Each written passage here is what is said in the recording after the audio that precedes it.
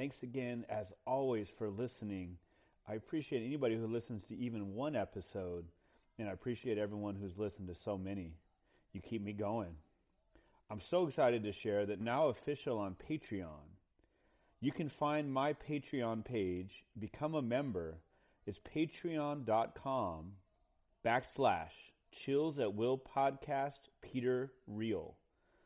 Again, that's patreon.com/Chills at Will Podcast Peter Real. My name, of course, is PETERRIEHL. Patreon.com/Chills at Will Podcast Peter Real. You can become a member today. The page is officially launched. There are 3 tiers of membership. Official patron membership tier is $3 a month. And with that, you'll get access to all interview episodes when they're published, mostly on Tuesdays with some published on Fridays.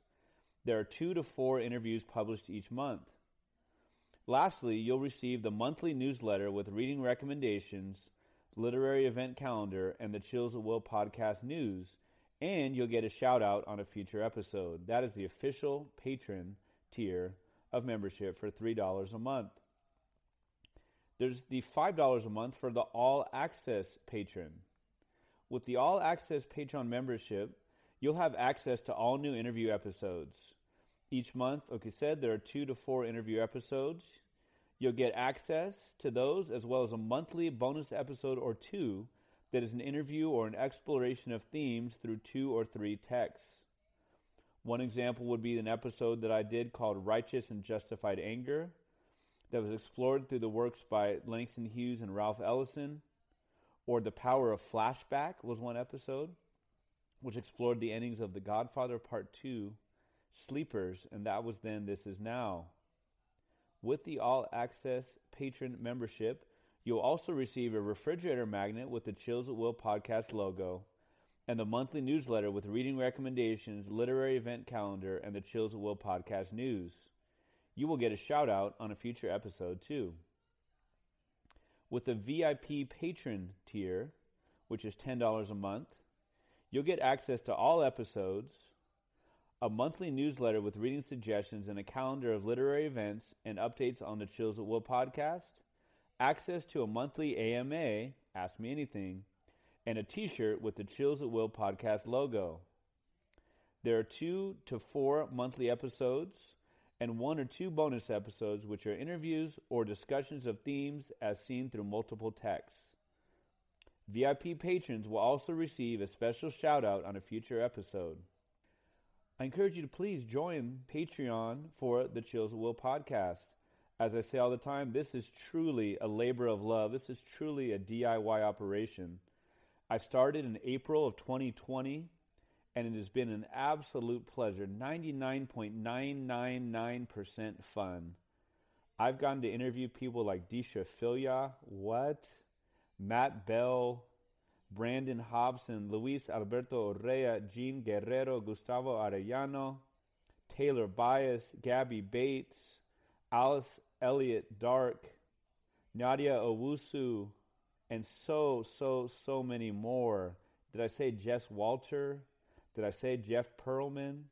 Ingrid Rojas Contreras, Jamil John Kochai, Morgan Talty, Sadie Shore Parks, Rachel Yoder, Vanessa Angelica Villarreal, Kirsten Chen, Sam Quinones, Ion Grillo, Raina Kelly, Zach Harper, Michael Torres, Tracy Kato Kirayama, S.J. Sindhu, Roberto Lovato, Todd Goldberg, Steph Cha, Noel Kassler, Reina Grande, James Tate Hill, Navdeep Dylan Singh, Nikisha Elise Williams, Mia St. John, Susan Muladi Daraj, Sarah Borjas, and the list goes on and on. Future episodes include conversations with Allegra Hyde, Jose Antonio Vargas, Laura Worrell, so many cool people.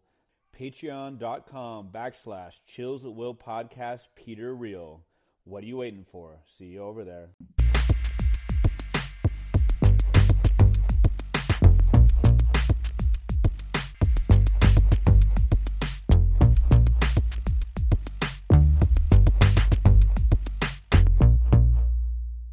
Hello, I am Pete Reel, a high school English and Spanish teacher, an avid reader, and an aspiring writer. Thank you for listening to the Chills at Will podcast, in which we explore the visceral beauty of literature and its connection to our culture, our history, and ourselves.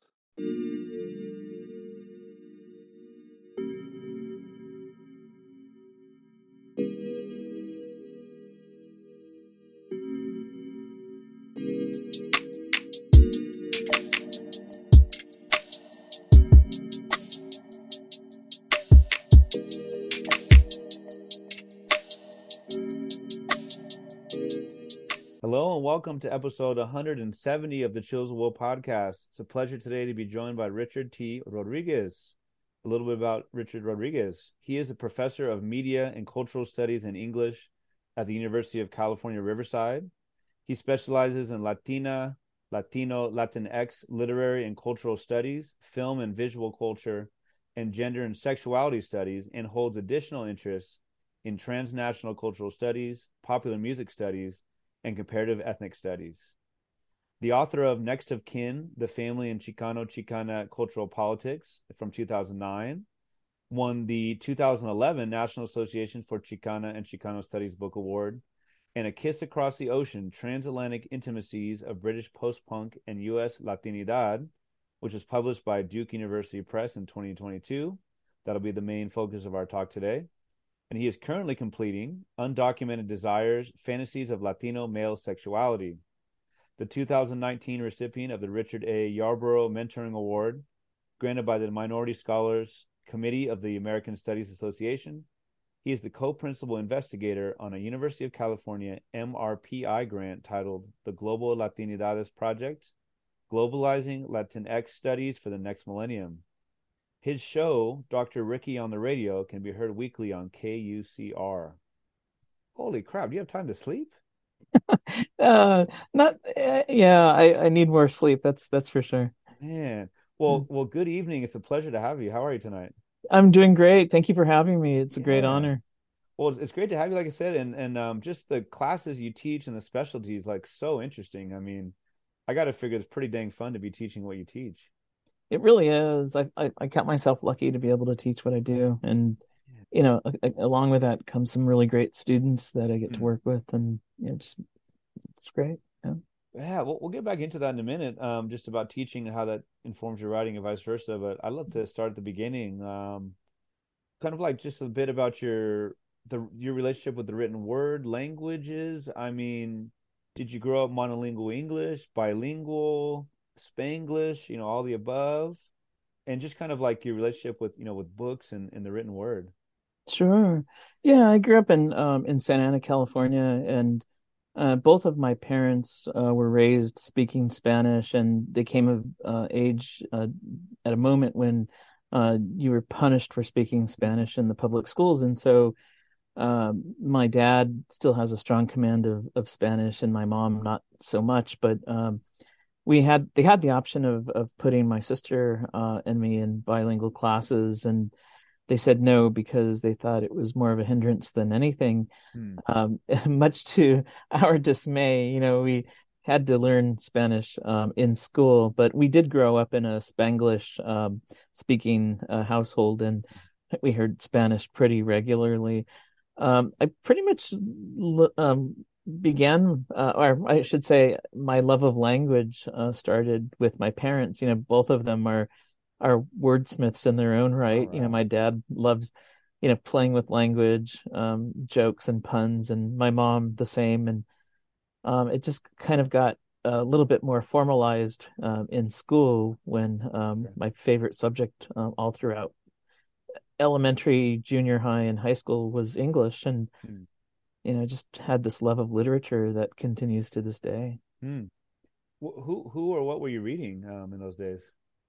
Well, it's interesting because I just finished teaching Phuc Tran's book, Saigon, which is, all about his experience growing up as a Vietnamese refugee in Carlisle, Pennsylvania. And the book is, the chapters are titled after a famous book in the Western canon, with the exception of the autobiography of Malcolm X, and it Mm. just reminded me a lot of being introduced to literature by Albert Camus, like The Stranger Sure. and Charles Dickens novels and the Brontes, Wuthering Heights, and so it was all of those classic literary texts that I was really excited about. And then my discovery of poetry in college kind of led me in a different direction, and so yeah, all of those books are still really important to me. But they interestingly intertwine with my interest in music, which I think we can talk about later. Yeah. Hmm. Well, so now you went to UC Berkeley, is that right? Yes, yes. Okay. Yeah, So close to, I mean, close to San Francisco, and Berkeley obviously was in Oakland with such, great traditions of social activism and such, and obviously some great writers. I mean, Ferlinghetti, Ginsberg. definitely. I mean, who were some of the poets specifically that you were really into? I love the Romantic poets early on, and Mm. and being an English major at Berkeley, I had the chance to work with professors who specialized in Romantic literature and poetry in Mm. particular. But when I got there, it was poetry had kind of been center stage because Cal had just hired the African American poet June Jordan, Oh and yeah. I took poetry workshops with Yusef Kumunyaka, who was a Oh man. visiting professor at the time. And it seemed to me that poetry was kind of the vehicle through which to express yourself, not only Mm. personally but also politically. And Mm. at that time, my entering class was the most diverse entering class at UC Berkeley, and it was in Mm. 1989. And of course, there was a lot of debate about affirmative action, but in that class and the classes maybe a few years before and after, there were so many people who went on to become writers and filmmakers and Yeah. professors. Yeah. Some of my peers were Viet Thanh Nguyen, who wrote The Okay. Oh yeah. Sympathizer, and Daphne Brooks, who's now a professor at Yale, who writes about popular music. And Um, so lots of people. I could name names for a few hours, but it was just a really vibrant moment, and we had some really great mentors, including June Jordan and yeah. Kumunyaka and Barbara Christian and Alfred Arteaga, who is the late Chicano poet. Yeah, and then lots of poets would come through, and I'd be there in the front row, Man, what a listening to time. them. Yeah, What it a was great. It time, huh? was a Oh great man. moment. Yeah. Um, in all the million different ways that we are subsets of, we have we are parts of subcultures. I wonder how you felt about ideas of representation and what you read, whether that was as a 6 year old, as a 16-year old. You talk about it in the book, A Kiss Across the Ocean, about how you found a lot of solace. I don't know if I'm putting words in your mouth through certain lyrics and songs. I wonder about the same for like for literature, like if you felt like, man, he gets it, she gets it, and ideas of representation. Sure. Yeah, it was, gravitating towards those, Western classics, if you will, but then also discovering that there was a body of Mexican American or Chicano literature. And I talk about how some of my aunts would check out books from the library and not return them and then pass Yeah, them on to me. that was And awesome. and I and celebrate that type of crime. yeah, I did too. And then I feel bad because it's like, well, nobody else is going to get the chance to read these books. But I think, Yeah. in any case, yeah. So, I was introduced to some books that were really important at the time, like Thomas Sanchez's The Zoot Suit Murders and um, yeah, Chicano by Richard Vasquez. Um, and Edmund Villaseñor. Actually, it was Edmund Villaseñor who would later change his name to Victor Villaseñor, the author of Reign of Gold. Okay.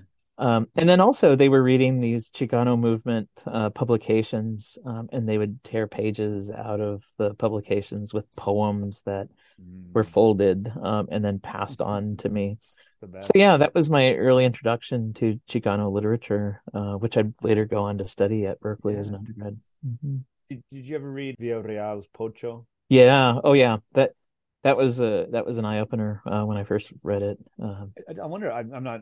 I'm just kind of asking out loud. I'm not. It's kind of a rhetorical. I just wonder if that book has maybe taken like with not revisionist history, but like if the book is looked at differently, just over the years. It's like maybe simplistic-ish, but I love that book. I thought that book was so good. It took place a lot of it in the Bay Area. My Hmm. family, like, his good buddies, Ricky Mal, the Italian kid from San Jose, my Italian family's from San Jose. But Richard Rubio to me was just like, you know, that character. I mean, living in two worlds. I'm not Latino, I'm not Chicano, I'm not a Pocho, but it's like, man, I felt like, it could be so universal, but also so specific to the Pocho, experience. So yeah, I'm a huge fan of that. Yeah, and one thing about that book too is it really spotlights the multiracial, multi-ethnic community of California Mm, yeah. in the early and mid 1900s. You have, as you mentioned, the Italian American characters, the Portuguese, Hmm. families, Japanese Yeah. Americans who were interned during World War II, Mexican Americans and African Americans. So, yeah, it just really points to the multiracial, multi-ethnic dimensions of that moment in California history. Definitely. As a lot of the book is about like Chicano music and Chicano music styles, and which, in some ways you argue you can't pigeonhole at all. But like I mentioned, you're just a couple years older than me. We're, about the same age, but I just wonder, like, Chicano, and especially as a professor, like, does that does that carry less maybe now of like a political connotation? Was that in older times? Was that strictly like if you're someone who's more like, quote unquote politically active? I wonder how you've seen like the meaning of Chicano kind of evolve. Yeah, I mean, I think, for me, I was familiar with the term early on because of the books and literature that my aunts were introducing me to. But also in my high school, there was a Mecha chapter, and I wasn't a member of it then. I joined the chapter at Berkeley when I got there. Mhm. Uh, but I'd always heard of the term, and it wasn't until I became aware of what it meant and its political connotations that I, kind of embraced it, and I felt that really was the term for me, as a Mexican American who had kind of, cultivated a political sensibility that brought me, in close alignment with other people who felt connected to the term. But I think, I think it's still embraced in a way that is very similar to my experience, where you have uh, young Mexican Americans or kids of Mexican migrant parents who feel that the term best identifies them. Mm. I will share the story. My first job out of grad school was at Cal State LA in a Chicano Studies department, and Okay.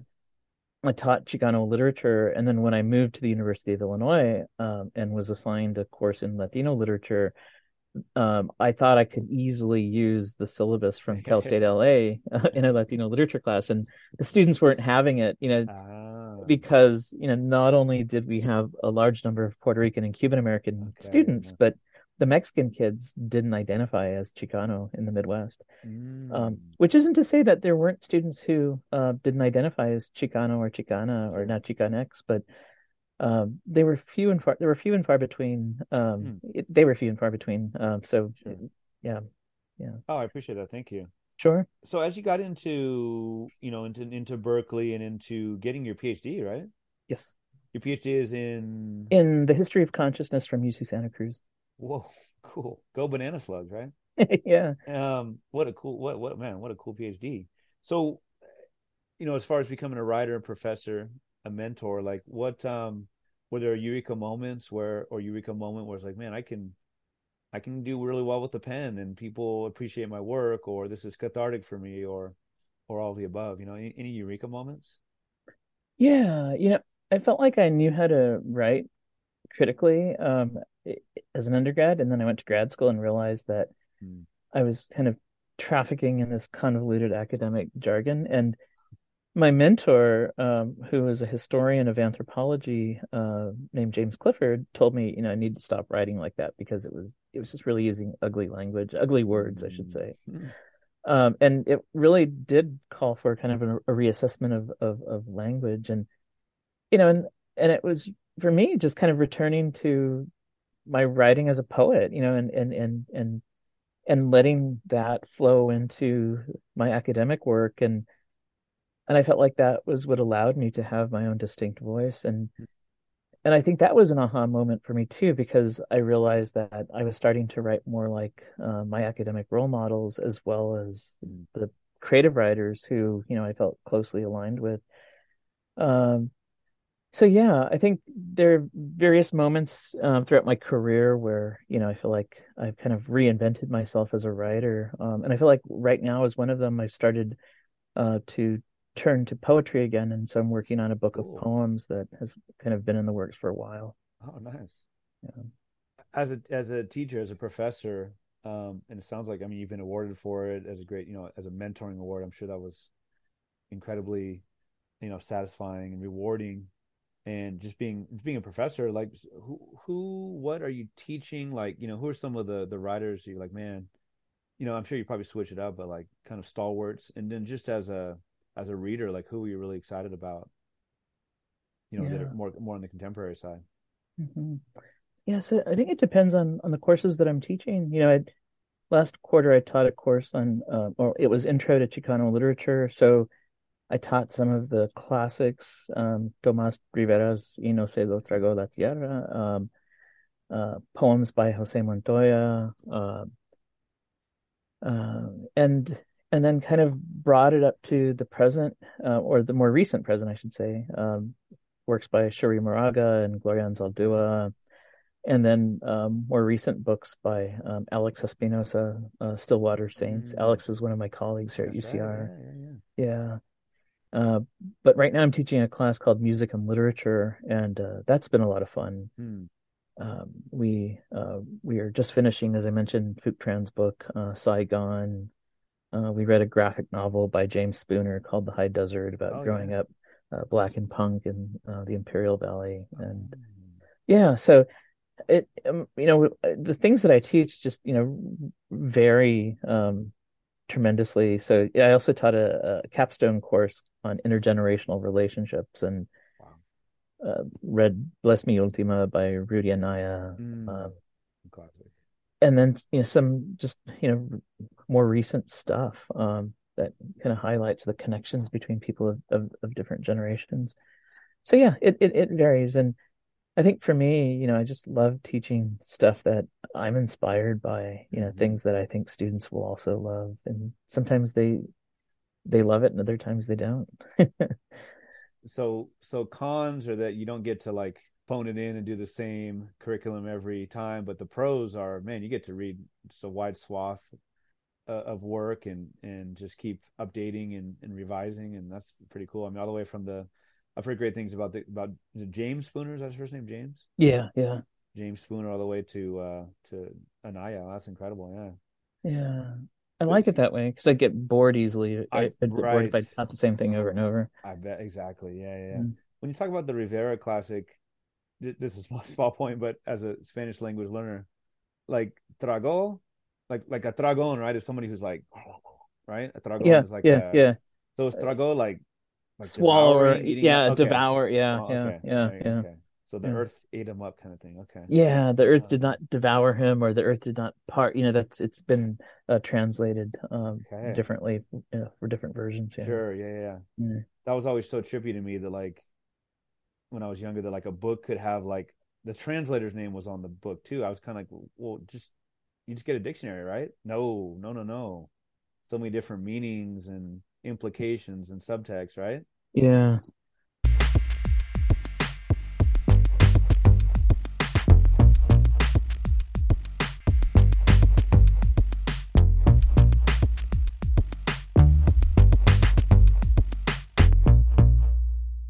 A Kiss Across the Ocean. It's got a longer title, Yeah. right? A Kiss Across the Ocean and its Transatlantic Intimacies of British Post-Punk and U.S. Latinidad. Yes.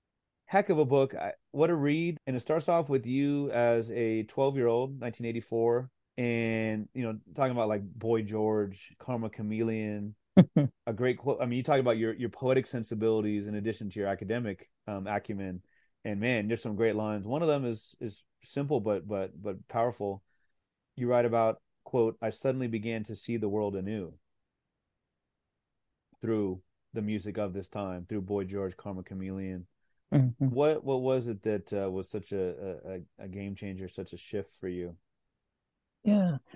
I think it was a multitude of things really. It was the music, which was, you know, it was relatable, not only in terms of its ability to kind of move you physically, but also emotionally. So it was the music and the lyrics, and how the lyrics were kind of touching on things that I think a lot of teenagers can relate to, such as alienation, No, love, no, never. absolutely not, right? Yeah.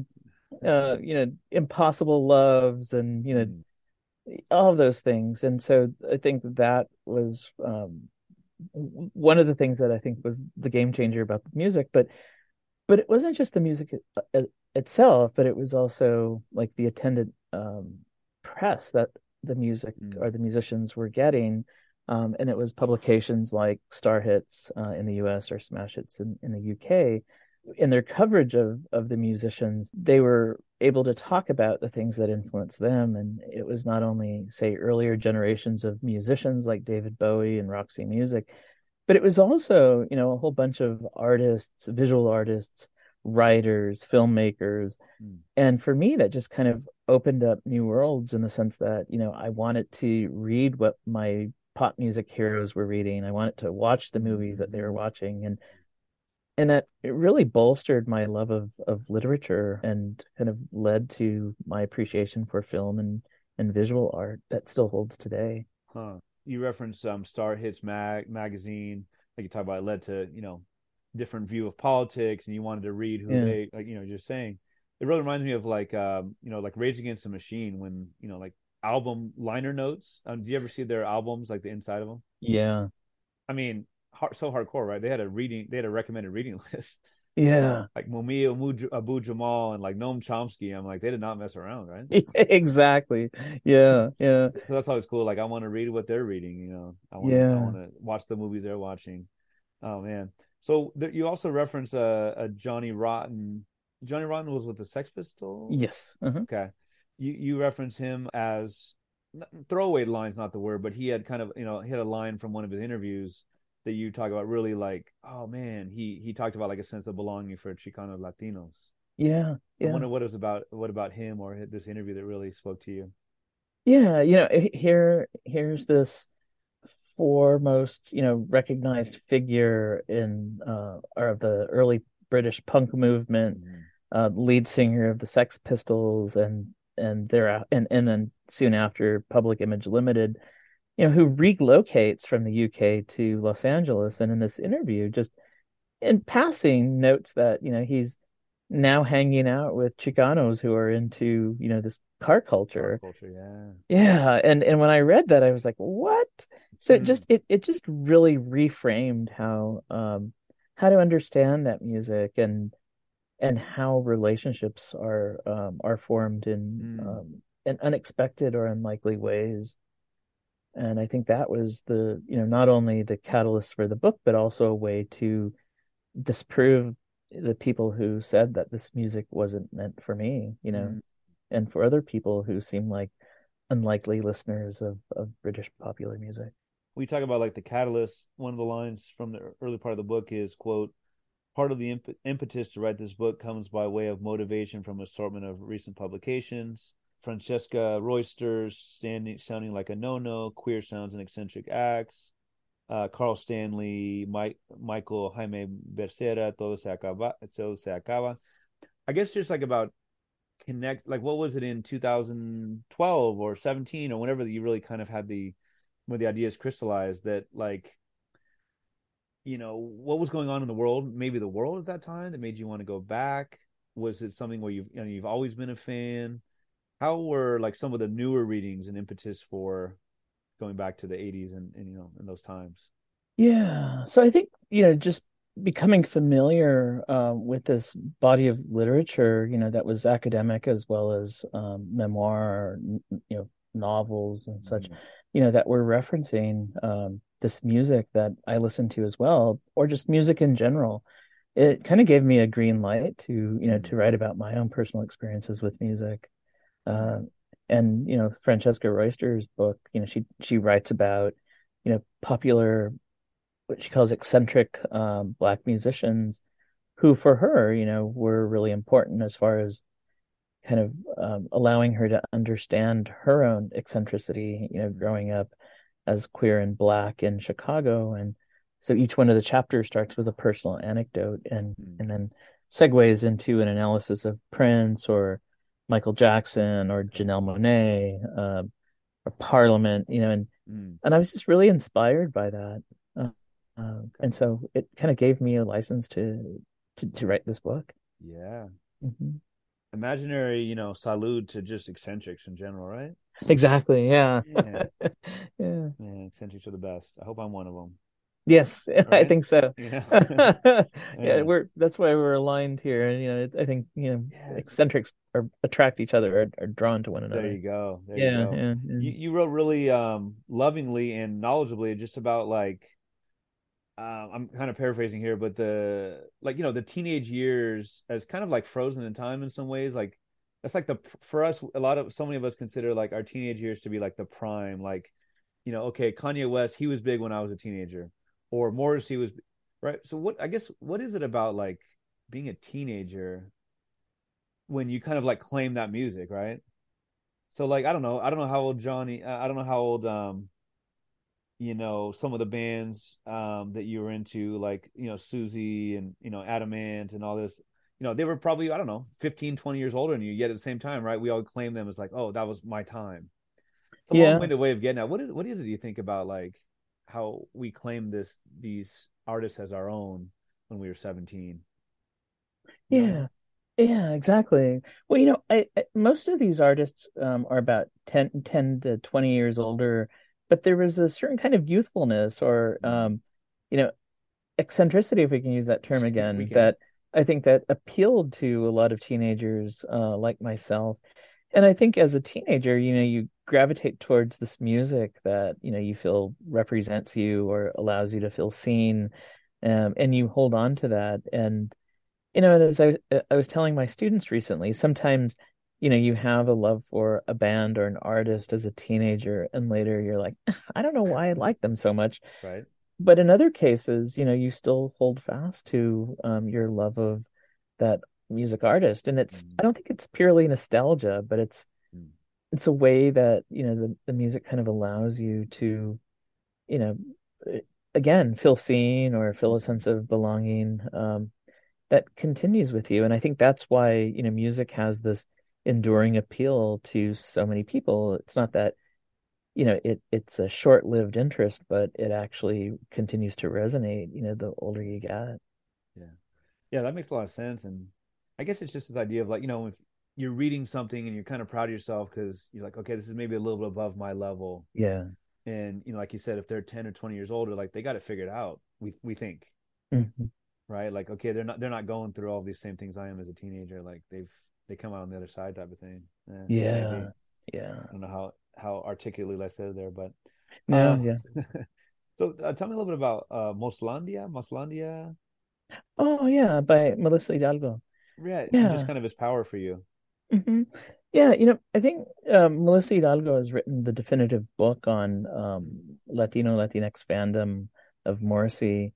And again, it's a book that's both historical and critical, but at the same time, there are threads of the personal that punctuate the Mm, book, and which I think give it its power. mm, And aside from Gustavo Ariano's piece on Latino fandom for Morrissey, I think that book is kind of the definitive study of that phenomenon that kind of cuts through or kind of flies in the face of a lot of the other music journalism that came out trying to crack the code as to why this mm, bond existed in the first place. It doesn't traffic in some kind of, trying to, connect the two based on some stereotypical assumption of, cultural, you know, essentialism, but it's more about thinking about the complexities of music, mm. which I think,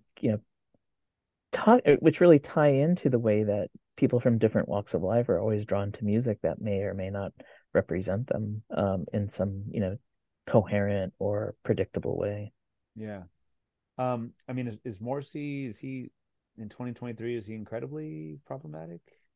Oh yeah. Yeah. Yeah. Yeah. And Has that that's been, sorry, has that been an evolving thing, or is it something like, hey, if you look back, you see it from the beginning. Yeah, you can see traces of it early on, Yeah. with the Smiths Panic, which is really about, railing against black dance music Mhm. in Britain, Hang the DJ, and then his solo stuff, his early solo stuff like Bengalian Platforms or Asian Rut, it's very nativist, Yeah. life is hard enough when you belong here, just the kind of like the implicit, claim that if you're of South Asian descent and you migrate to Britain, that you don't really belong. Uh, And it does feed into his mm, conservative nativist sentiment that mm, he really takes pride in now, mm. unfortunately. On a more positive note, heck of a vocabulary that is shown throughout this book. There's a description of quote capacious space for the post. So the post and post punk. Mm. I can't say that I'm incredibly familiar with. How do you talk about post punk, new wave, like which is right, which populates most of the book, right? Yeah, How yeah. how would you? What does post punk mean? Yeah, I think, the easier category to work with would have been new wave, but Okay. I wanted to reclaim post-punk as a way to rail against the way that post-punk had been given a very limited time span, Mm, and then was also assigned, certain characteristics that presumably identified what post-punk music was. And I wanted to open that up to talk about artists that had been there at the original at the inception of punk in the mm, mid to late 70s. So Culture Club, for example, Boy George was at those Sex Pistols concerts. The drummer from Culture Club, John Moss, was a member of the Damned and the Clash, and a lot of these bands who are identifiable as new wave. I wanted to really foreground their punk roots and that okay. they, really were punk in the way that they kind of defied the mainstream or the norm, especially regarding gender and sexuality, Mm, and that one didn't have to play a certain style of music to be classified as post-punk, but we can use that designator as a way to account for the number of musicians that followed in the wake of the early punk movement in Britain. mm. Appreciate that. And just throughout the book, and you talk about the different bands that some were in. Like, just reminds you, it seems like I assume it's maybe kind of the same way, but probably more so in those days. Like, such a small world in music, right? Oh So yeah, many yeah, connections. I mean, 1 degree, 2 degrees of separation, right? yeah, Yeah. yeah.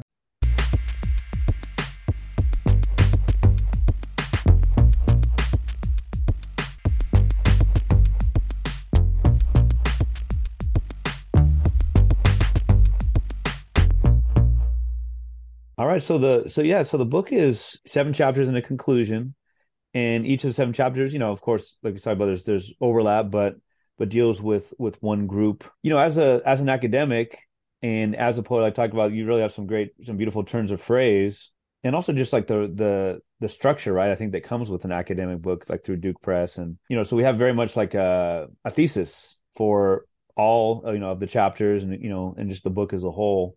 The first chapter is called Red Over White, and it's pronounced Susie. Am I correct?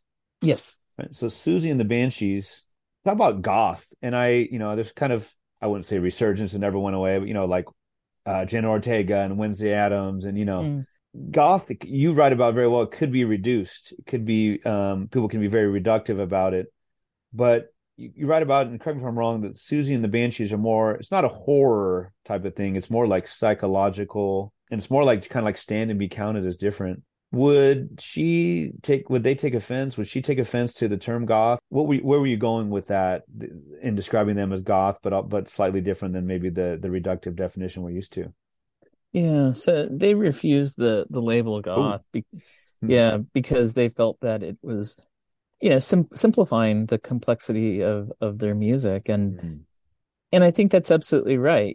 Just to categorize an artist, also means there's a certain expectation of what they should sound like, sure. or conforming to a particular style.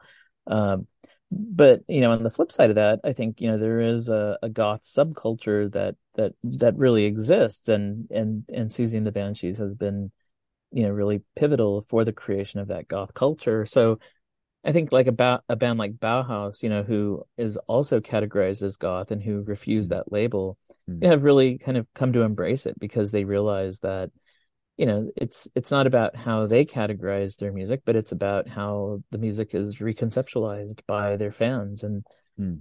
And so I think, Susie, tried to distinguish between goth and what she calls goth with two F's. Right. And goth was, for her, this caricaturized, horror, you know, identity or label that wasn't about complexity. And I believe it was the drummer from the Banshees, Budgie, who said that their music was more Hitchcock than it was, or it was Mm. more blood dripping on a rose than a scary monster. Okay. So it's more Hitchcock than some kind Sure. of exaggerated, horror film. Yeah. And Oh, yeah. which those could be that the more drawn out can be scarier sometimes, right? It can be more scary. Yeah, and like you said, the psychological horror of Hmm. things. Yeah. I mean, that's what made Get Out so scary. Yeah, exactly. It's not a slasher or anything like that. Yes. It seems like and the name came up a few times. Kid Congo Powers and the Cramps were kind of a connection.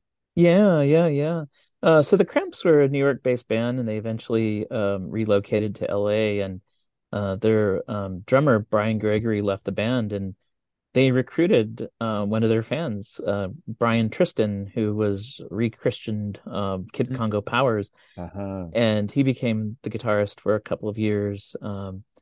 And Kid Congo Powers is originally from La Puente, California, Southern Mm. California, and Mexican American kid who grew up listening to rock and roll thanks Mm. to the older members of his family. And Mm.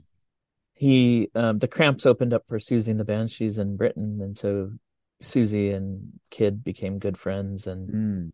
and Donna Santisi, who's a widely recognized photographer of punk musicians, photographed them at Disneyland when Kid took Susie to Disneyland for her first time.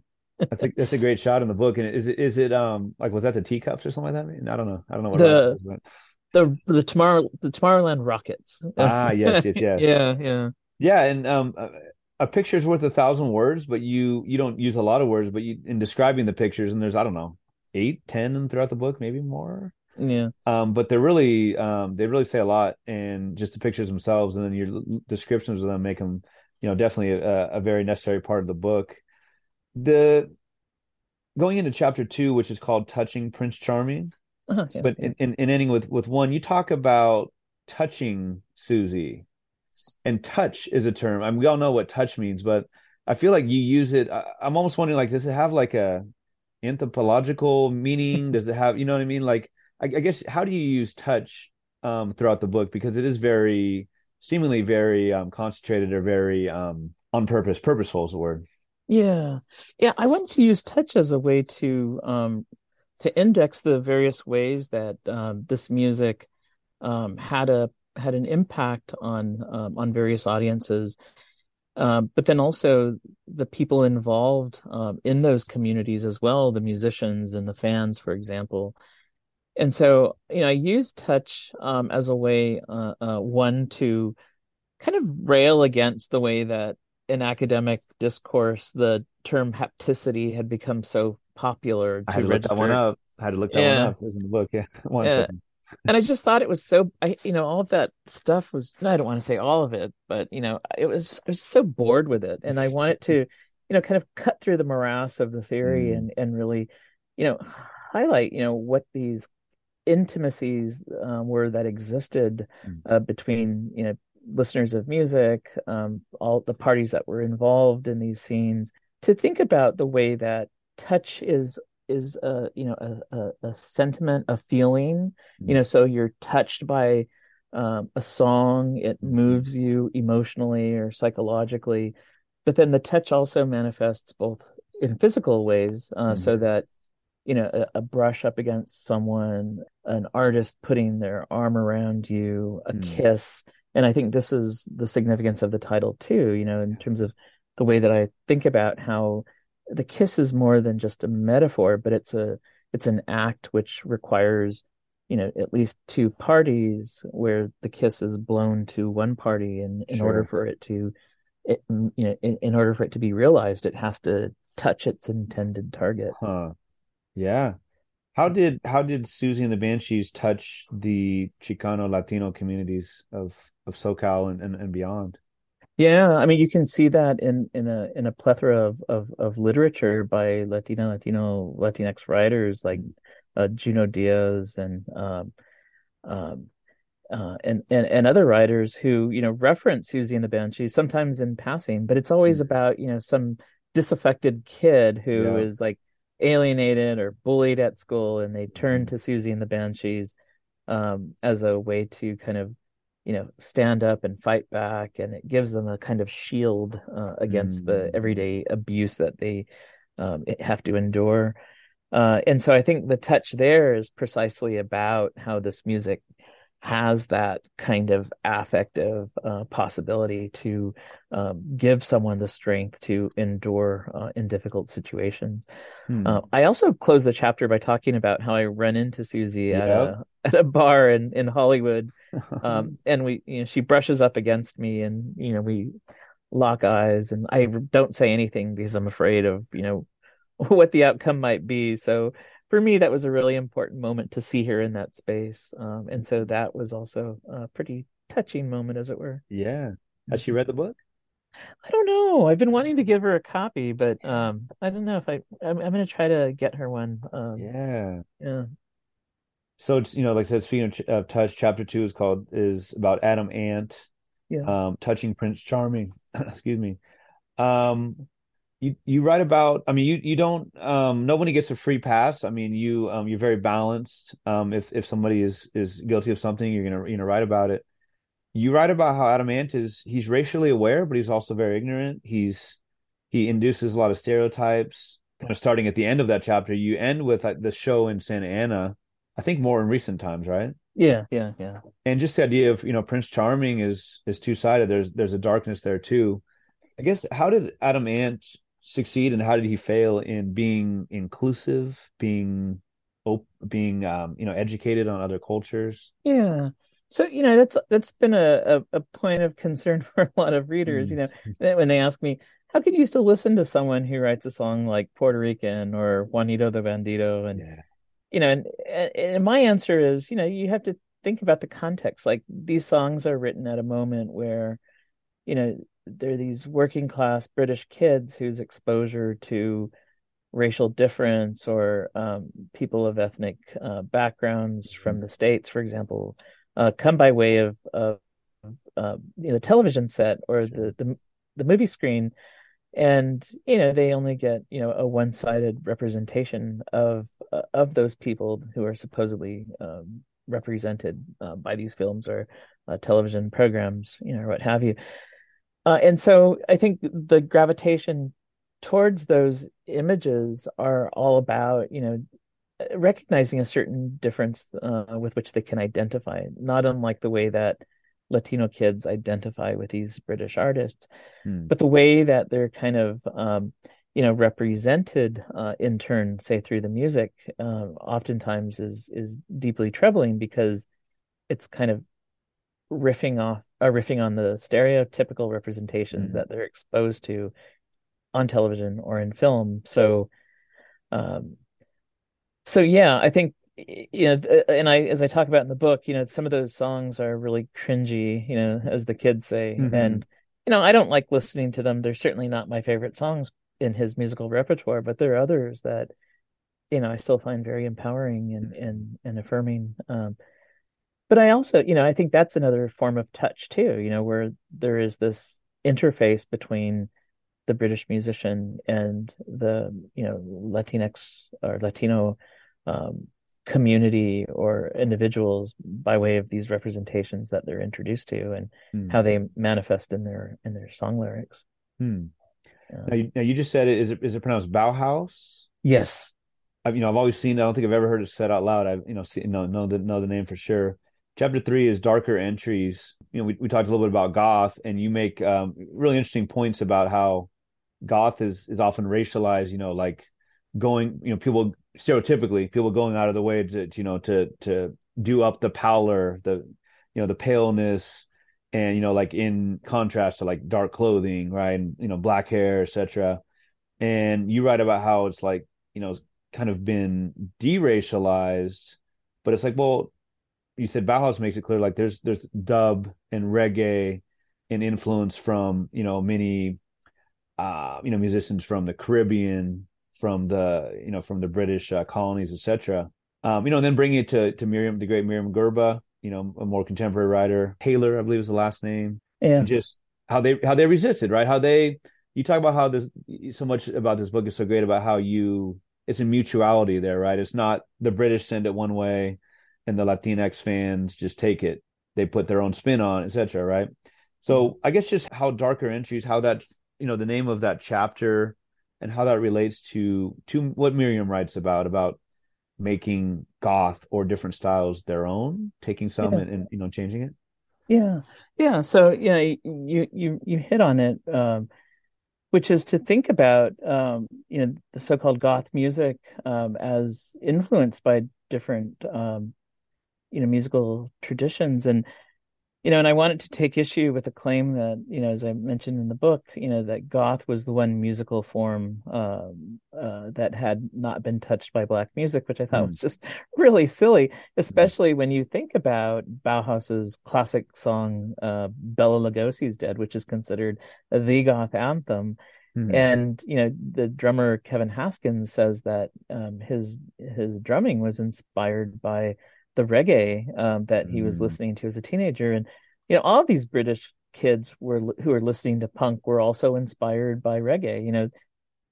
Don Letts, the famous DJ, and musician in his own right and filmmaker, was front and center in the punk movement and introducing these British punk white kids to this music from the Caribbean. And that's also what inspired the creation of two-tone, where you have the reinvention of ska, and its materialization as two-tone, where you have these black kids whose families had migrated to Britain with the Windrush generation, and these working class white kids, and they're growing up in these council estates together, and they're listening to the same music, and they create, a musical genre, which is a fusion Hmm. of their respective, cultures and music that they're listening to.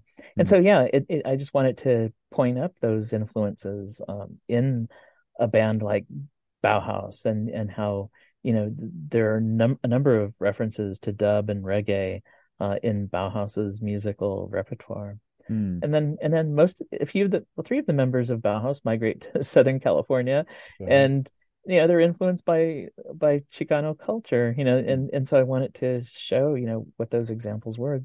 The offshoot project Love and Rockets, they take their Hmm. name from the Hernandez brothers from Oxnard, California, and so, those influences, as you mentioned, are mutual, and Hmm. it's an influence that runs both ways.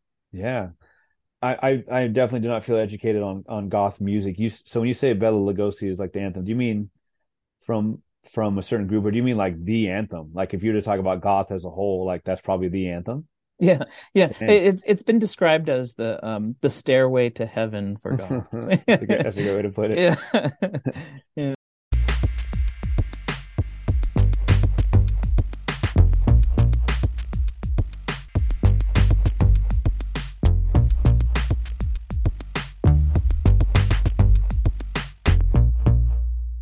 Chapter 4 is soft sell, and they're one hit wonders, and like I always say, man, I'd love to be a one hit wonder. It's one more hit than most people have, right? But mostly, I mean, you talk about not only that, but Tainted Love, and kind of connecting it to Latina queer sensibilities. And the chapter's called The Shining Sinners. Yeah. Um, Diana was a woman you saw, I want to say, at a concert. I talk about going to see Mark Allman as a high school senior with a group of my friends from Santa Ana, and we're moved from the back of the venue to the front, the second row actually, because the show didn't sell out, and it actually was sparsely attended. Nice. And we got to see Mark Allman up close, and in the front row was this glorious person who I dubbed Diana Mm, after Diana Ross. Kept referring to her as Miss Ross, and she was just kind of a sight to behold, and I think also a memorable moment of that concert, mm, and not only the concert itself, but also just witnessing someone who was gender defiant and just very self-confident, and especially as a teenager that was very inspiring to me. mm. uh, but yeah, Now the writer is his name pronounced Recchi, John Ritchie, yes. Mhm. right? So a lot about John Recchi in this chapter. That he was a writer who definitely pushed the envelopes, right? In so many different ways. He wrote about I mean, hustling as a term for prostituting, basically, right? Yeah. And just wrote very, very like Diana, very confident, very open, maybe fictionalized or not, but very confident in what he wrote. And just about how, if we're talking about touching, kissing across the ocean, about how his work influenced Mark Almond, yeah, Yes. Yeah. So this, right. yeah. And I'm sorry, in the lastly, just about like the Puerto Rican, quote unquote, Puerto Rican drag bars in New York, and just you really paint a picture of like pre-gentrification, not so I don't know, but just the more touristy type of thing now, where there was very much a nice mix of people in those days. So I just wonder how Mark Almond kind of connects with John Recchi and just ideas of being confident in what he writes and what he sings. Yeah. So, I was really struck by the fact that, that Recchi, who is Chicano Scottish, Hmm. who grew up in El Paso, Texas, his work influences Mark Allman and soft cell in general, to write songs that are inspired by these sexual underworlds that Recchi writes about in his novels and books in general. But it's well, Soft Cell's first album, Nonstop Erotic Cabaret, is all about the Soho scene and What the a great peep title. shows, and yeah, it's a great album. But they hit it big with Tainted Love. They come to the United States, they fall in love with New York, and on their second album, they have a song titled Numbers, which is actually the title of John Ritchie's second novel. Mm, And so Allman has always been influenced by Ritchie's work, which I thought was utterly fascinating. Now, one of the things about Recchi's status as a Chicano writer, a lot of critics have lamented the fact that he doesn't make an issue of his ethnic identity, mm, especially in his early work. And I'm saying it doesn't matter, because what happens is that Allman, draws on his work and uses it as kind of a way to document these queer sexual subcultures that he's exposed to in New York, and going to these, Puerto Rican drag balls. And so Soft Cell has a song called La Escuelita, which is named after the famous Puerto Rican gay bar mm, in Manhattan.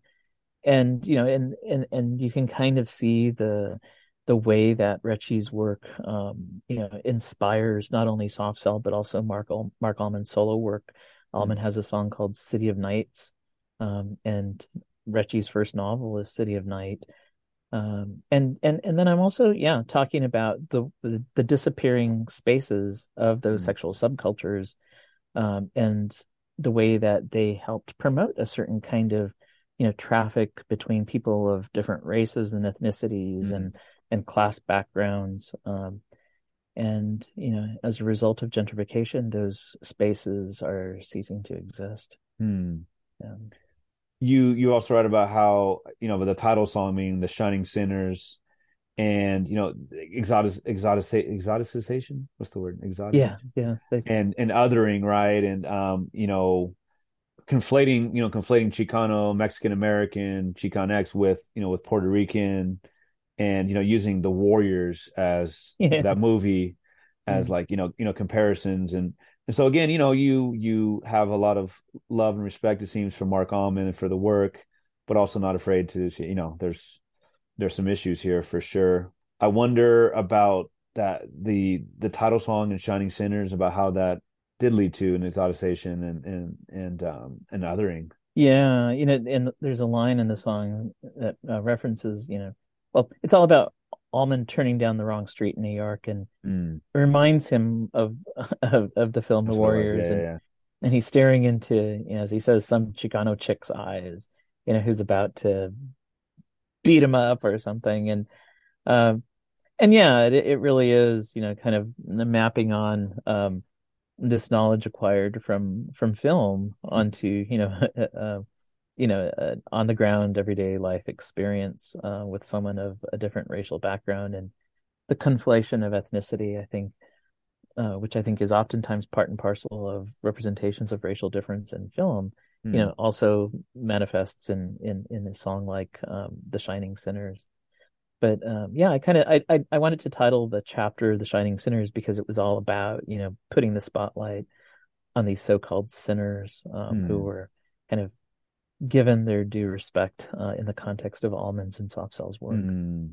Yeah. Chapter 5 is Zoot Suits and Secondhand Knowledge. How do you pronounce it? Turk del Rondo? Oh, Blue Rondo a la Turk. Blue, oh, not even close. Sorry. Just the ideas of like, I thought it was so interesting how you work with secondhand knowledge, as Zoot Suits were in some ways secondhand, meaning, passed, maybe not literally passed down, but from previous generations. You talk about like I guess it would have been your grandparents' generation, like the 40s, Yes. right? And just ideas of secondhand, and that it doesn't have to be a negative at all, right? Secondhand knowledge can be a great thing, thrift shop, as far as, the actual suit. And then ideas of masculinity too, where in some ways people see the suit and such as very much masculine, um, but also doesn't have to be, right? It's been repurposed, more so for the working class. And Yes. then the fact that the band you talk about, they were multi-ethnic Yeah. and really representative of London in many ways.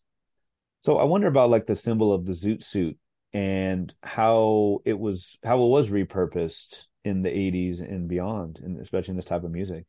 Yeah. It was this chapter was an opportunity for me to think about the significance of the suit for both me and my grandparents. Mm. But it was also a chance to, kind of to recall the fact, and I'm not the first to do this, but to recall the fact that the zoot suit had a life outside of the U.S. So Mm. that in the 1940s, the suit was also worn by Jamaican youth who had migrated from the Caribbean in the Windrush generation. And then also African American sailors during the war had introduced British youth to the zoot suit. And so it kind of took flight then, Mm. as it did in the US with African Americans, Malcolm X's autobiography, of course, spotlights, Black youth wearing the zoot suit, Mm. Filipinos in the US, and then also Mexican Americans in Southern California with the zoot suit riots, for example. Huh.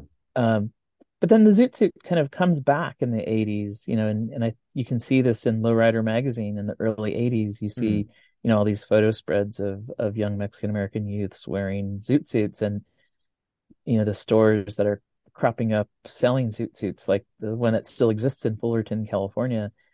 But in the 80s, the zoot suit is also kind of on the rise again. And British youth are embracing it in the midst of the new romantic scene. So, the new romantics, who are sometimes defined by bands like Duran Duran and Spandau Ballet, are not only wearing this glittery, puffy, poofy clothing, but a lot of kids are also wearing zoot suits. And these zoot suits aren't, the Anthony Price suits that are popularized in the 1980s that Mm. are thousands and thousands of dollars, but they're actually, secondhand garments that are found at charity shops, and Mm. and it's kind of this, repurposing of the secondhand style, as well as the garments themselves, that make a return to that particular fashion scene at the moment. So yeah, I wanted to play on this notion of secondhand as, Yeah. not only in reference to the zoot suit, but also the way that people are constantly borrowing from things of the past, and then also, cultural traditions that are supposedly not theirs. And I wanted to use this occasion, the occasion of this chapter, to write against this notion of cultural appropriation, Mm, which I felt, easily, for or shut down conversation about these, really dynamic cultural exchanges that exist. And to accuse someone of cultural appropriation oftentimes forecloses the mm. opportunity to think about the way that different cultures are always influencing, people of different backgrounds. Yeah, definitely. Christos, is that how you pronounce? Christos Uh-huh. Tolera. Yes. Um, you got to meet him. Yeah, yeah. I had coffee with him in London, and I'm still in touch with him, from time to time, and he's a really great guy. Oh, very cool. How did he was like the model, like when the in the zoot suit, right? Yeah. Kind of like you might say Latino adjacent or something, right? Hmm. I wonder how the band was, how the zoot suit informed the music and vice versa. Just kind of like Yeah. that aesthetic. Yeah. So it really is the brainchild of Chris Sullivan, who is one of the other central figures in Blue Rondo. And Chris Sullivan's written a number of articles about the history of the Zoot Suit. But yeah, I was really fascinated by the way that the band was not only characterized by their adornment of the Zoot Suit, but also the fact that they were playing Latin music. And as you Mm, mentioned, this music isn't just played by, these white British kids, but it's also, the result of two particular band members who had migrated from Brazil to London. mm, And in the 1980s, we witnessed increased migration from Latin America to the UK. And with those two members joining the band, it was like the influence of Latin music mm, that kind of complemented the interest of those other members, who were always drawn to Latin music in the first place. But I think they kind of helped bolster that Latin sound. So it's an interesting interplay that's both um, concerning both style as well as musical sensibility or mm. character. Chapter 6 is Mexican Americanos, Mm-hmm. and Frankie Goes to Hollywood. You referenced that the shirt from I think Chandler in 19 in Friends. Yeah, Frankie Say yeah, Relax. yeah. and a lot about just like the Englishman kind of I don't think in a patronizing way. I don't think in a patronizing way, looking out for the oppressed in the United States, right? Was he the one who came from a Romani family? Oh, that was Adamant. That was Adamant. Yeah. Oh, was it? Okay. Again, like you talked about with the earlier book. I'm sorry, the author's name is escaping me, but how it was a great combination of the personal, maybe Hidalgo's, Oh, yeah. right? Hidalgo and Francesca Royster too. Yeah, Yeah. Francisco Royster as well. And Hmm. you had the very sad death of your great grandmother, who was really a matriarch in the family. Yes. And but there was joy in Frankie Goes to Hollywood, right? There was joy. There was, you know, unabashedly gay or queer, whatever the term you would use, and just vibrant in a time where were very sad, for obvious reasons. And you also felt like, is it safe to say that Frankie Goes to Hollywood was kind of like the anti-Boy George as far as Yeah, being they were openly queer, right? yeah, they were very much positioned against him, and Boy George was very vocal in his denunciation of the band because he thought they were, too crude and, even Uh-huh. yeah, and I think a lot of it had to do with the fact that they were openly gay, and he wasn't at the time. Yeah. Yeah. Yeah. And so the Americanos, this idea of it was written around the time of the IRCA, I guess, is that the same as like the amnesty law? I mean, I know Yeah. there's a lot of different parts of that, but Reagan's 1986, the amnesty law, or called IRCA, and the supposed land of the free. You write about how the IRCA really had a lot of, really backfired, or I mean, you can argue about how much it really was supposed to help those who had immigrated, migrated. But um, Mexican Americanos, obviously is Spanglish in a way.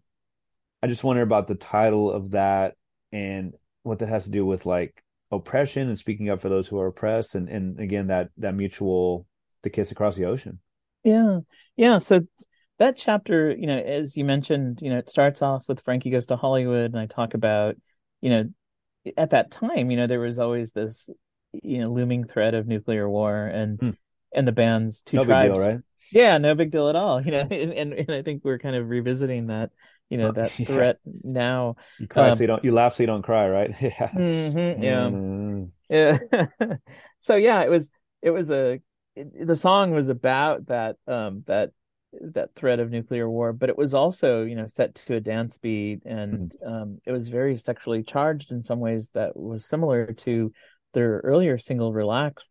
And so I kind of moved from Frankie Goes to Hollywood to the solo career of Holly Johnson, who's the lead singer of Frankie Goes to Hollywood.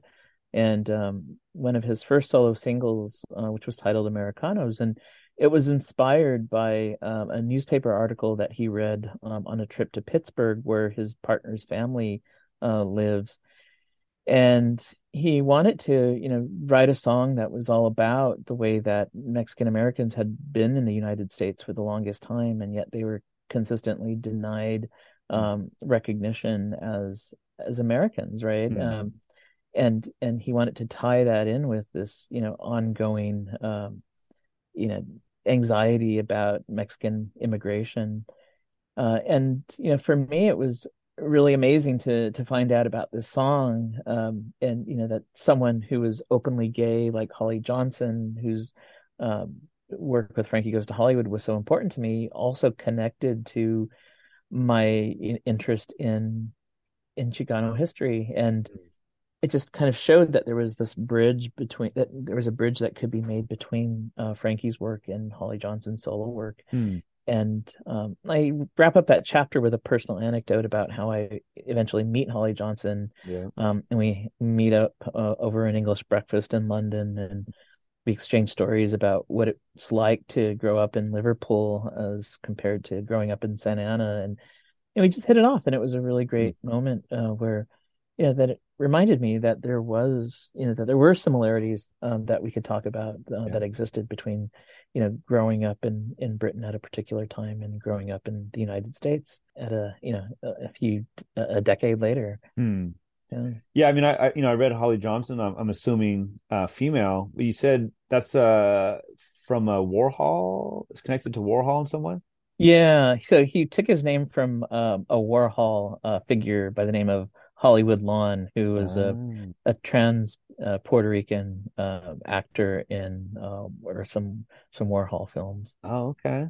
Yeah, Chapter 7 is Latin/Latino American Party, the Pet Shop Boys, and you seem like you were maybe expecting some fallout from even from even right calling them post punk, yeah, and really kind of including them with some some of the other groups, and they seem to have probably took on hip hop. I mean, what was hip hop at the time? yeah. And Domino Dancing is kind of the song that's really focused on. It was a critical, and then ideas of like that, and was that the video that was controversial, quote unquote? Yeah, it was banned by MTV. Yeah, Right. And how much that did or did not affect the group's critical success. I mean, the video was incredibly homoerotic, yeah, right? And therefore, like, oh geez, and so the question was how much did that really affect their critical, their commercial appeal? You write a lot about freestyle, which I was able to follow up a little bit. It really kind of piqued my interest again. How how are freestyle and I guess hip hop related, and like what's kind of like the Latinx footprint on freestyle, especially through women, right? yeah, yeah. So early on, freestyle was considered, part of hip hop culture, and I think it kind of gets cut out because of the way that it's oftentimes regarded as frivolous or more of a feminine, you know, Hmm. musical style that doesn't hold up against, say the more masculinist narratives of what counts as hip hop. But yeah, so freestyle as a genre, it's, electronic based. Most of it is it features women on vocals, and people have drawn attention to their nasally voices, and the kind of simplistic love gone awry narratives that oftentimes are front and center of a hip hop or excuse me of a freestyle song. But what I found fascinating was that it was a freestyle band, or trio, as it were, Expose, which had inspired the Pet Shop Boys. When Mm, they come to the United States, they hear Expose, particularly their song Point of No Return, mm, and they realize that they want to make a song in the same vein as Expose song. And so they reach out to Cuban American producer Louis Martinet mm. in Miami, and they fly to Miami to work with him. And they produce a song titled Domino Dancing, which, if you listen to it, sounds very similar to Expose's Point of No Return. Um, As in like getting sued for it that close, or um, Maybe not that close, but you can okay. kind of the I think the sonic resonances between the two, are kind of, they point to a particular kind of genre that makes it distinguishable Uh-huh. as freestyle. Yeah. There's that famous Vanilla Ice thing where he was trying to show the difference between the beat for Ice Ice Baby and Under Pressure by David Bowie. Yeah, yeah, yeah, yeah, yeah, I think it's become a meme now, right? yeah, yeah, You wrote really, really well about ideas, authenticity. Obviously, that's the term, right? What does that even mean? And foods, and is that authentic? And I assume Eddie, Eddy, who you write about, I assume he's a white man, yeah. Check it. Yeah. right? Yeah, and just he was one of seems like many who attacked the Pet Shop Boys for a quote unquote like the Latin sound in authenticity. And you write here, quote, he whines, like, I don't know if this is Eddie's words, he whines about betrayal, then betrays us. The greatest betrayal in such an appraisal, however, lies in the critic's inability to discern what a Latino cultural influence looks and sounds like. Right? Speaking on something he doesn't know about. That's not authentic. Okay, then what? Okay, Mr. Eddie, what's authentic? Right. Yeah. I feel like he probably wouldn't be able to say it, right? Yeah. I kind of wanted to beat him at his own game, Uh-huh. and really call him out for, his lack of authenticity, which he's accusing other people of. Yeah. So the conclusion is so cool how you really, I mean, strings and threads being brought back together. You end kind of more or less talking about two key concerts from 2017. That would be what, Strange Love and Sweet and Tender Hooligans? Yeah. Yeah. So you make it really, so those are fronted by, correct me if I'm wrong, Freddie Morales and Jose Maldonado. And you really, again, if we talk about so much about the Kiss Across the Ocean, and I think I would probably speak to this too, that cover bands or tribute bands often are kind of like looked down upon, Yeah. right? But you really make the point, like you write, quote, that they're re-engaging and reinterpreting. So I wonder about how those concerts and seeing. So I'm sorry. First of all, tell us. So Strange Love would be a tribute band for Depeche Mode. Yeah. Depeche Mode, and then Sweet and Tender Hooligans, The Smiths. the Smiths, right? So how did they serve as, I don't know if conduit's the word, or how do they serve as a kiss across the ocean? What added value do they have? And I'm sorry to make it so business-like. No, not at all. I think, one of the things that I've always marveled about these particular tribute bands is that, they're not only copying the original band, but they're also kind of making the original band theirs in their own distinct way.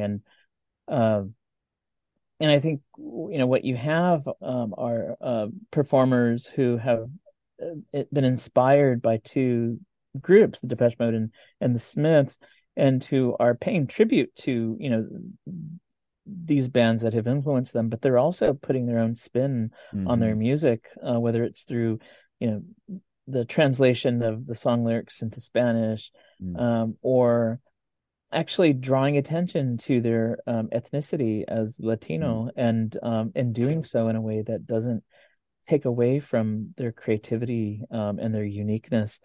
And I think, I was surprised myself when I took in their shows, thinking that it was more of kind of like a novelty than anything.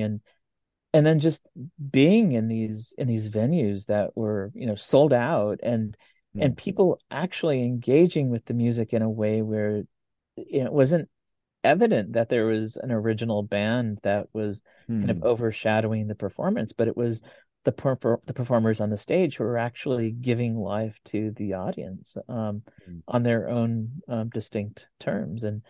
I just find that really fascinating, and it's not surprising that they continue to sell out shows here in Southern California. They're extremely popular. Yeah. I mean, what a cool way to bring together the idea of the kiss across the ocean. Like you talk about, I picture like the person who's receiving the kiss, the blown kiss has to move a little bit, has to adapt. Yeah, And then just the idea of the quote unquote transatlantic touch. And yeah, just like the image of like you said, a sold out show in 2017, refurbishing like music from the 80s is not just about the nostalgia. It's about there's something different and new and a new sense of energy to it, right? yeah. And if you don't mind, I'd like to say something else. Is Please. in that conclusion, I talk about this DJ collective named Ghost Town from Mm, Anaheim. And that's another example of the repurposing of this music or translating it for a different, context at a different historical moment. It's these two younger guys, Latinos from Anaheim, who play ska and reggae mm, and soul music from both the US and the UK for various fundraisers. And they take their name from the song by the Specials, Ghost Town, which is all mm, about the economic disenfranchisement of Britain at the time for young youths, or for youth, British mm, youth. And by taking on that name Ghost Town, they're kind of translating that mm, historical context for what's happening to, Latino youth in Southern California and at the border, for example, the criminalization of Latinos. And mm. I just think it's really fascinating that they're, picking up on this music of a previous generation and Yeah. repurposing it for today. And so it really does kind of refuse the narrative of nostalgia to show that Mm, this music continues to live on and inspire younger generations of listeners. yeah. Art begets art, right? Yes, exactly. Creativity begets creativity. Yes. You talked about some of the poetry that you're writing. I wonder, just if you have anything you want to add about any future projects you have coming up. Yeah. So I'm doing a few things. I'm editing a collection of plays by the playwright Ricardo Bracho, who's from LA. I'm finishing up this book of poems called Exemplars and Accomplices about my time living in Chicago, about hanging out at nightlight spots from until 4 in the morning. Mm-hmm. Um, and yeah, I'm also kind of imagining a collection of my essays that have been published in different venues, trying to pull them together. And I'd also love to continue to work on music, and so I have a few ideas about what I'd like to do next. One of which is to write a whole book on Soft Cell's nonstop erotic cabaret. Okay. Yeah. I just had a eureka moment where my brothers are really into this tribute band, cover band. You probably know. I mean, I think they went throughout California. Maybe they're still going, but Tainted Love, Oh yeah, yeah, yeah. right? I mean, I'm not. I mean, I saw them 3 or 4 times, and they were always sold out. But it took me. I mean, obviously I knew the song Tainted Love, but in reading your book, it's like, oh man, okay, there's so much more to it than just the song, and it's just such a just such an atmosphere around that really Yeah. changes things. Very Yeah. interesting. Yeah. Heck of a book, like I said, and tell us about like where to get it, any particular bookstores that you really want to shout out. Sure. Yeah, I mean, you can order it through Duke University Press, but I've been really excited to see it on sale at some of my favorite bookstores, Libro Mobile in Santa Ana, Okay. which is an independent bookstore that's run by Sarah Rafael Garcia, who's done an amazing job of promoting local authors from Santa Ana Mm. and also writers of color. City Lights Bookstore in San All Francisco, right. one of my favorites, which we talked about Legendary. earlier, Yeah. Ferlinghetti and those guys. Um, and then also, I would say, if none of those bookstores are accessible to you, independent bookstores are the way to go. I think we Mm, have to continue to support them. definitely. The T matters in your name as far as finding you online. Help us so you're on Instagram and Twitter? Yes, on both. Yeah. Okay. Are you what's the word? Are you actively online? Are you very online? Easy to reach? Uh, yeah, yeah. Okay. Sometimes I get bombarded with emails, and so it takes a while for me to respond. But if it's on Twitter or Instagram, I'm usually a little bit faster about responding. So stay tuned for future projects. For those, follow him online through social media. Get the book, and again, thanks so much. It's an academic book in all the good ways, and it's also a creative work in so many good ways. It's a personal book, it's a memoir, and just so interesting. And I hope people will go and buy it. And thank you for talking to me, and continue great luck with with all of your writing. Thank you so much. That means a lot to me, and I love what you do, and it's a great honor to be uh, part of it. Right back at you. Thanks so much. I really appreciate it. Thank you. What a pleasure it's been to speak today to Richard T. Rodriguez. Continue good luck to him with his writing. We're so looking forward to continuing to follow his career and his important work. You can now subscribe to the Chills at Will podcast on Apple Podcasts. Please leave a 5-star review. You can ask for it by name using Alexa and find it on Stitcher, Spotify, and on Amazon Music, though we don't want to give Bezos any more money. Follow me on Instagram where I'm at Chills at Will Podcast, or on Twitter where I'm at Chills at Will PO1. You can watch this and other episodes on YouTube, the Chills at Will Podcast channel. Sign up now for the Chills at Will Podcast Patreon. It can be found at patreon.com/Chills at Will Podcast Peter Real. Last name is spelled RIEHL. Check out the page that describes the benefits of a Patreon membership, including cool swag, merch, and bonus episodes. Thanks in advance for supporting my one-man show, my DIY podcast, and my extensive reading, research, editing, and promoting to keep this independent podcast pumping out high-quality content. The intro song for the Chills of Will podcast is Wind Down, and the other song played on the episode is Hoops Instrumental by Matt Whitehour. Both songs are used through archesaudio.com. Please tune in for episode 171 with Danielle Prescott. Danielle is an author, content creator, and journalist. She's a 15-year veteran of the beauty and fashion industry and a graduate of NYU's Gallatin School of Individualized Study. A lifelong fashion obsessive, she was most recently the style director of BET.com. Her book, Token Black Girl, is part memoir, part narrative nonfiction, and an exploration of the ways that modern media can influence one's self-esteem. That episode will air on March 21st. For now, thanks again for listening. I hope that these uncertain days bring you texts by writers with mad skills like Richard T. Rodriguez, whose work, like A Kiss Across the Ocean, gives you chills at will.